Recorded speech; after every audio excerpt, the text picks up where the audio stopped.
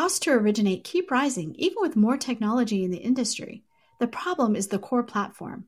A new LOS can re-architect the process around data, not humans moving paper files. Vesta has built this LOS, and you can learn more at Vesta.com. Welcome, everyone. My guest today is Mickey Shemi, the Principal Advisor for FHFA's Division of Housing and Mission Goals, to talk about the recent LLPA changes, which have drawn a huge reaction from both consumers and those in housing. Hi, I'm McKenna Clay, Events and Programs Specialist here at HW Media, and I wanted to invite you to our upcoming event this summer. A theme we've heard from housing leaders this year is the importance of relationships to not only survive, but be strategic in 2023. And that's why we decided to invite the top C-suite executives and leaders in mortgage to join us at Gathering of Eagles in Austin, Texas from June 18th until 21st. Now, Gathering of Eagles has historically been exclusive to the nation's most elite brokerage, association and team leaders, and C-suite leaders. But for the first time this year, we're opening up the audience to include execs from mortgage, title, and insurance so that you can connect and build vital partnerships for your business. If you want to learn more, visit the events page on realtrends.com, and you can get registered today to come hang out with us in Austin.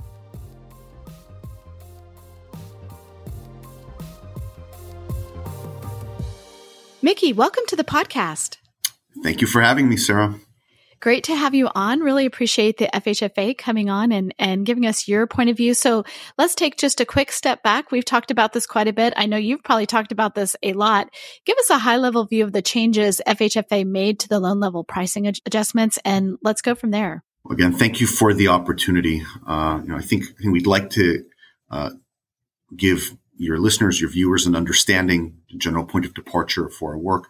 I think Director Thompson's statement last week laid much of that out, but it's good to have another opportunity to amplify some of that message. So, first I would say FHFA, as the regulator of Fannie Mae and Freddie Mac and the home loan bank system, we're charged with ensuring that all our regulated entities operate in a safe and sound manner and support access to safe and affordable housing nationwide. And to that end, Director Thompson, already at the end of 2021, made clear that she wanted to have a comprehensive review of the enterprise's mortgage pricing framework. And FHFA, to that end, has made a series of changes to the mortgage pricing framework for Fannie Mae and Freddie Mac since January of 22. To broadly achieve, I would say, two important objectives. One objective of the pricing changes is to increase pricing support for creditworthy first-time home buyers, aspiring homeowners with low and moderate income, and those in underserved markets such as rural areas, manufactured housing, tribal lands. And we announced much of that in October.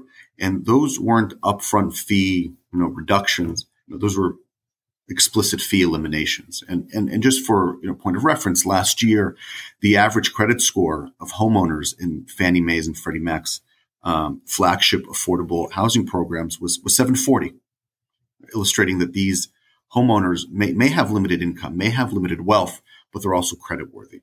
To offset these eliminations, as Director Thompson said in the statement last week, FHFA primarily targets higher fees for products like second homes, high balance loans, investor properties, cash out refi loans, because FHFA believes those products have private market alternatives. And we made several fee changes to those products.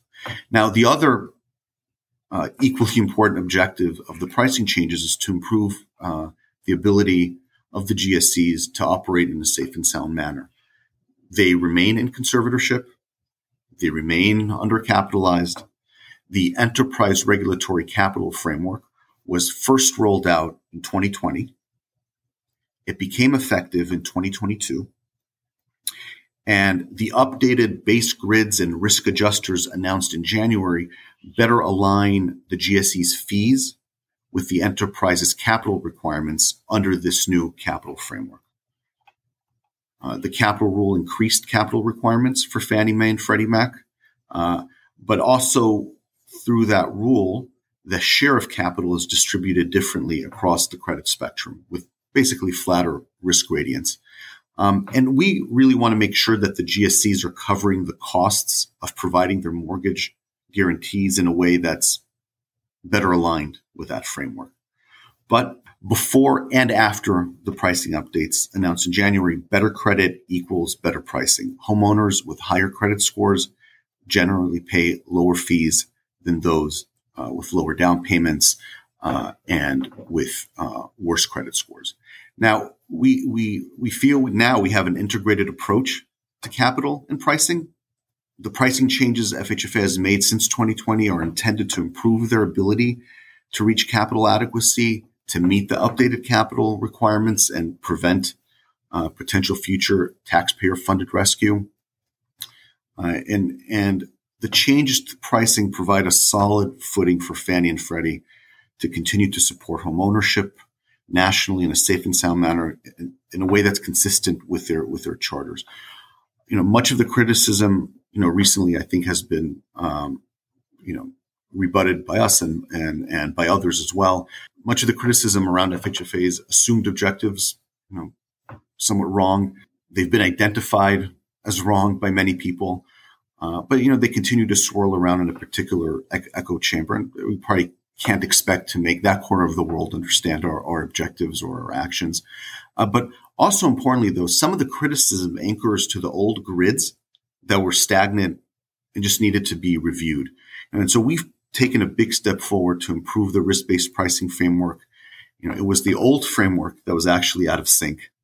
We gave us the ability to get rid of quirks that prevailed for many years. And, does that seem right that the last time these were comprehensively reviewed was 8 or 9 years ago?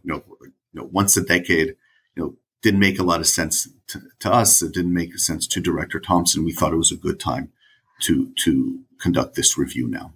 So, there was a lot of questions from different quarters. So first of all, we had the consumer reaction. Which surprised us. As you said, these changes were made and announced in January. A lot of lenders had already kind of taken this under. We're not sure what happened, that it just kind of got out in the wild and we had a consumer press reaction, and just, your general everyday person is like, who might be involved in real estate or what have you, going, this is like the rich being taxed for the poor, whatever, in these fees. So there's the consumer reaction, there's the industry reaction, then we have, some very specific things. So let's start with the consumer reaction. Were you surprised that this sort of like, started bubbling up in the press, a couple weeks ago? I think that's an important point, right? That the noise is not really coming from the industry. I think the industry seems to understand our objectives. They have operational concerns around the DTI piece of it, which we're closely looking at. I'd heard the criticism that the industry is missing the forest for the trees. I think it's quite the opposite. Right? The industry understands the forest, right? The industry is looking at this holistically, and I caught Bob Brooksmith's remarks last week in a couple of interviews, again, doing yeoman's work, talking on some of the misinformation around this head on. There was another MBA statement this week, said that we addressed anomalies that existed in the old fee structure. I think the echo chamber that is anchoring the criticism to the old and out-of-date grids, and then cherry picking, one specific fee combination to fit a broader narrative, rather than looking at all the steps we've taken holistically to understand our objectives. Again, there's no across the board increases or decreases, for high credit score borrowers versus lower credit score borrowers. We weren't pitting one against the other. In fact, the new grids have a new band for the highest credit score cohorts of for 780, that most of those borrowers would either see lower, or flat fees. With respect to, the consumers, and as it relates to, sort of the May 1st date, right? As you pointed out, we announced these latest changes back in January. The industry started rolling these out to consumers in the interim, right? Just the way the mechanics of the mortgage market works. There's no magic for the May 1st effective date. these are effective for mortgages delivered May 1st to the GSEs. So that means that mortgages have already begun to get priced with these, probably beginning late February, early March, in anticipation of May 1st. So, the industry had already consumed these fees for weeks. So, I think there seems to have been an attempt to just try to stoke fears in the hearts and minds of consumers around the May 1st date. But, for the consumer, there wasn't anything particular they had to be concerned with. So calls around the May 1st date either revealed something disingenuous or just a fundamental misunderstanding around the mechanics of how the mortgage market works. I would say that last line is really important. I think there's a fundamental misunderstanding. We see it all the time, to people in the industry even, the whole process can be a little bit confusing or complicated. But if you're a consumer, I mean, the nuances of the grid, for instance, and what changed in the grid, pretty hard to communicate in a short video or, a social post or whatever. So we definitely saw that and wanted to kind of push back on the misinformation we saw that just runs rampant sometimes on social channels. But I do think, you brought up the DTI aspect. I think that was something that the industry was like completely opposed to, taken aback by, hard to overstate the reaction that we saw from industry on that. I know that was rolled back or pushed back as far as, the rest of this year. Any update on like, are we just going to see that go away, or is that still an objective of the FHFA? Well, I think it's good to give an explanation around the DTI, if we can sort of dig a little bit more into what we did with pricing. We could talk about where DTI fits into that, actually, also as it relates to to capital and risks and returns a little bit. But certainly, we're very sympathetic to the DTI concerns that the industry has relayed, especially around the operational concerns, and it remains something that we're taking a very close look at. But let me just try to sort of frame it in the context in which it comes. I think it's important just to understand that Fannie and Freddie provide guarantees on the mortgages they acquire. They charge guarantee fees for taking on the costs of providing this guarantee. And Sarah, as you know, G fees are not uniform or monolithic. They have several different components. Upfront fee is one component, right? And those upfront fees, LLPAs in Fannie Mae parlance, credit fees in Freddie parlance, they're charged upfront, generally factored into a borrower's rate, and they are a component of risk-based pricing that was introduced in the wake of the financial crisis. But again, this is one component of the overall G fee. And in the 2022 scorecard for the conservatorship, FHFA set out priorities for the pricing review, which have been the organizing principle for this whole work stream.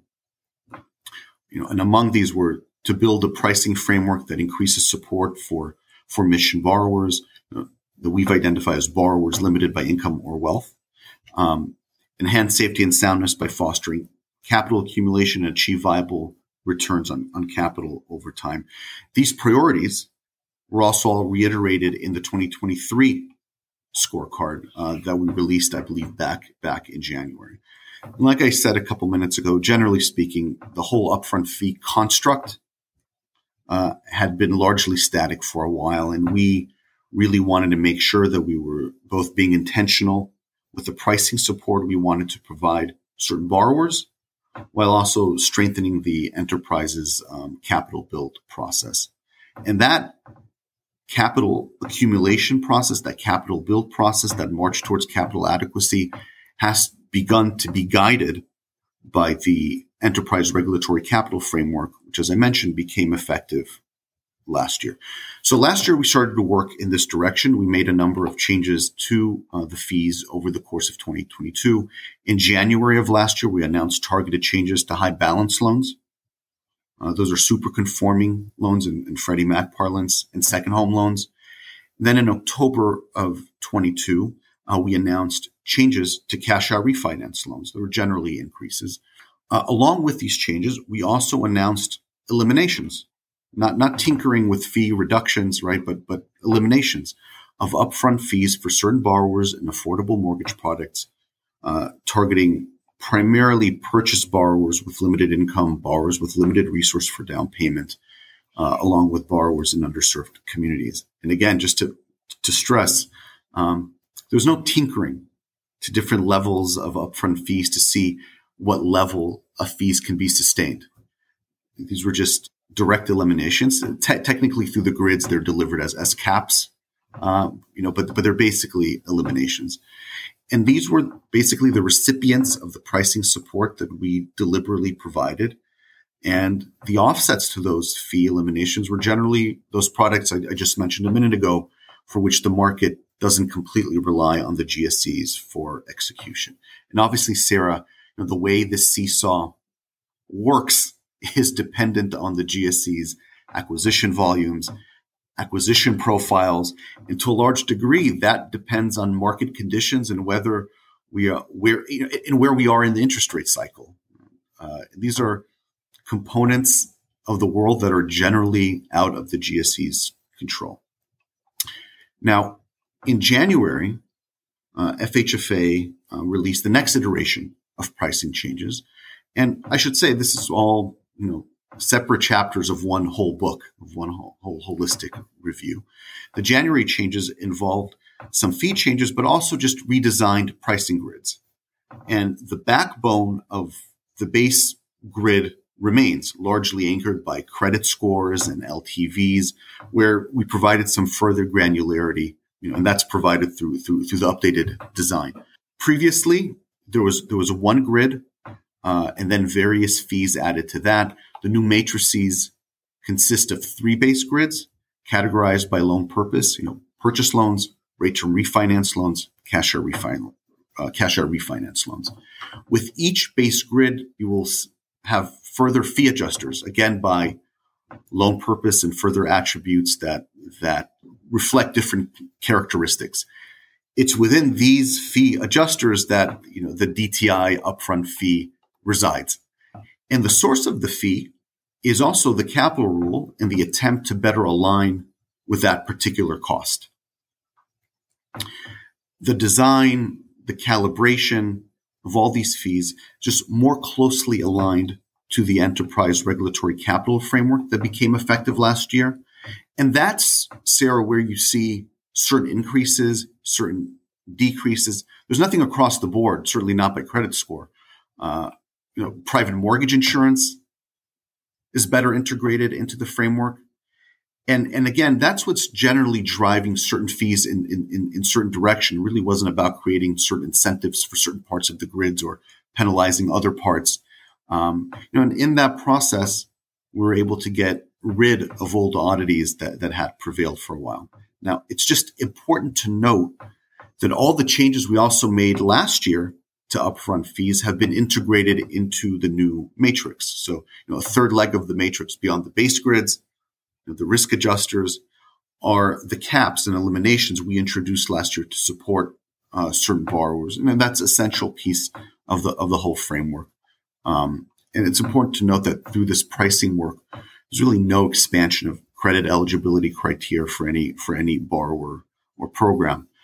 To wrap this piece of the discussion up, this approach to us is actually much more simple and straightforward. We're being much more direct and explicit in getting to the borrowers who will benefit from our pricing support by generally recalibrating to capital requirements and then intentionally and deliberately eliminating upfront fees for certain borrowers limited by income or wealth. We believe these changes to upfront fees will help us achieve the priorities I outlined earlier, to improve the safety and soundness of the enterprises and just enhance their ability to reach capital adequacy through new mortgage acquisitions and fulfill their mission and market role over time. I know that you've heard from industry quite a bit on the DTI part, but from their perspective, what we hear is like tying an LLPA to a DTI ratio is just problematic for both the consumers who you guys are trying to serve and for the industry trying to implement it. So for consumers, it can be just a really terrible experience to get, qualified. They're in the process. It changes because, income changes a lot. DTI changes can change a lot in the loan process.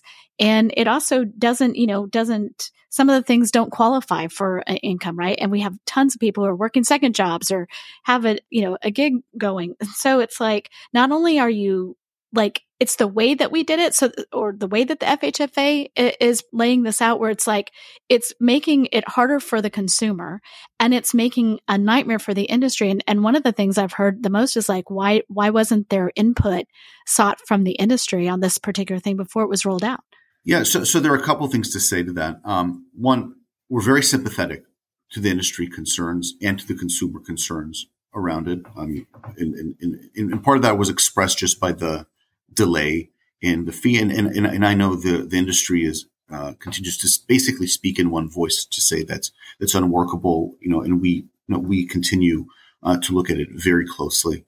The one thing I would say though about income is that this updated pricing framework integrates income thresholds a little bit more actively in fees, right? So there are instances where we use income to actually reduce fees, right? So for like first-time home buyers at 100% area median income and below, or 120% area median income and below in high-cost areas, there under those thresholds, we use income information to reduce or fully eliminate fees. So we just want to make sure, that the consumer has the right experience and the industry is able to get these to the consumer in the right way. So we talked about, okay, consumers understand it this way. And then a lot of, mortgage originators have, like you said, have already adjusted to the LLPA changes, knowing that the DTI now has been pushed off. But one of the things so I had Dave Stevens on last week on the podcast. And one of the things that he really brought up was his objection was the fact that he felt like it was the first time that you have somebody coming in and tinkering with something that's on the LLPAs were meant to be risk-based pricing, right? And changing that in the way that these do, he felt like set a bad precedent given the fact that we now know that, just like Biden replaced the FHFA director when he came in, we know that that's now a possibility going forward. And so by doing this, have we just opened Pandora's box that every 4 years, those fees are going to be tinkered with? So these fees really hadn't been evaluated correctly in almost a decade. Right? And, I can't opine what will happen, 4 years from now, 2 years from now, or 5 years ago. But it's important to understand here is that this calibration has been done to more closely align with the enterprise regulatory capital framework that became effective last year. Wasn't there to incentivize or penalize different parts of the grid. But calibration to the enterprise regulatory capital framework provides a lot of explanation in terms of certain fees going in certain directions. I don't necessarily want this to be a primer on capital requirements, but we flagged some of these implications for the ERCF back in 2020 when it was first rolled out. And then also in the latest GFI report that FHFA submitted in November, we provided a discussion there as well. And we said the transition to the capital rule will have important implications in terms of returns and profitability. The capital rule increases the aggregate amount of capital required, and there are a few different components that are discussed as to what's driving that. But the transition to the capital rule also changes capital requirements across credit characteristics and generally leads to higher capital requirements and flatter risk gradients that result in a lower and sort of flatter return profile for the GSEs.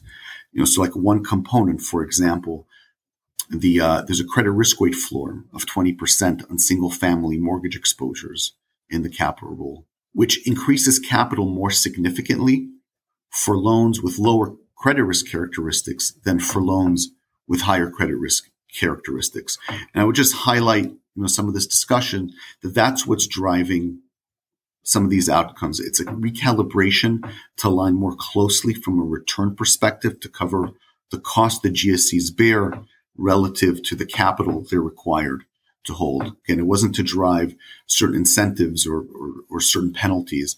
It was really more about the recalibration to capital. And in that spirit, we actually think that it was the old grids that were a little bit out of touch, out of date, out of sync, stale, stagnant. We think the new grids capture the risk-based pricing much, much better. We've heard, some of these arguments that this subverts risk-based pricing. It's just not clear to us, what the foundation for that is, other than just anchoring to the old grids. I'd heard some speculation that the objective was potentially to compete with FHA for market share, which was never really the objective. That's a question that we asked ourselves early on, is how some of these changes would interplay with that market. And we saw that there's a very limited overlap between FHA and GSEs, and that exists really in the lowest end of the credit spectrum. And any shift from FHA to the GSEs was judged to be very limited. And again, wasn't the objective. And I'd even seen some external research, some Wall Street research, I think at the time in January, making that general point that even from a pricing perspective, FHA still remained a better execution alternative than the GSEs, for those borrowers on the lower end of the credit spectrum. So again, we just don't see where some of the foundation is, for questioning, our commitment to the risk-based pricing framework. Mickey, I appreciate you coming on and talking to these specific points. Would love to have you on again. And thanks for giving us some insight on the FHFA's perspective here. Sarah, thank you very much for the opportunity. I enjoy listening to your show almost daily. Appreciate that. Thanks so much.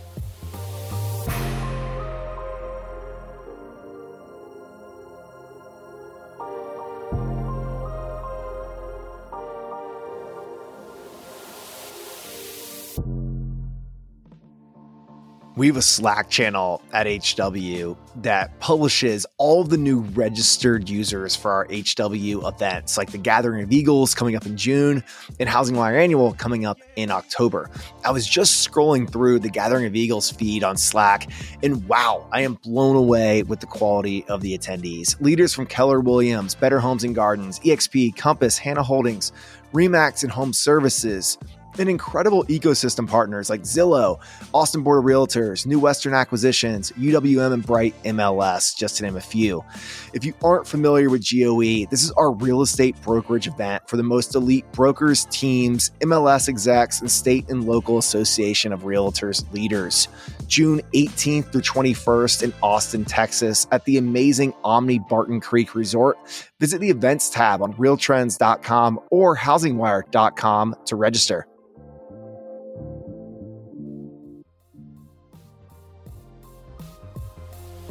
Thanks for listening to Housing Wire Daily. If you haven't already, we'd love for you to take a minute to rate the show or leave a comment.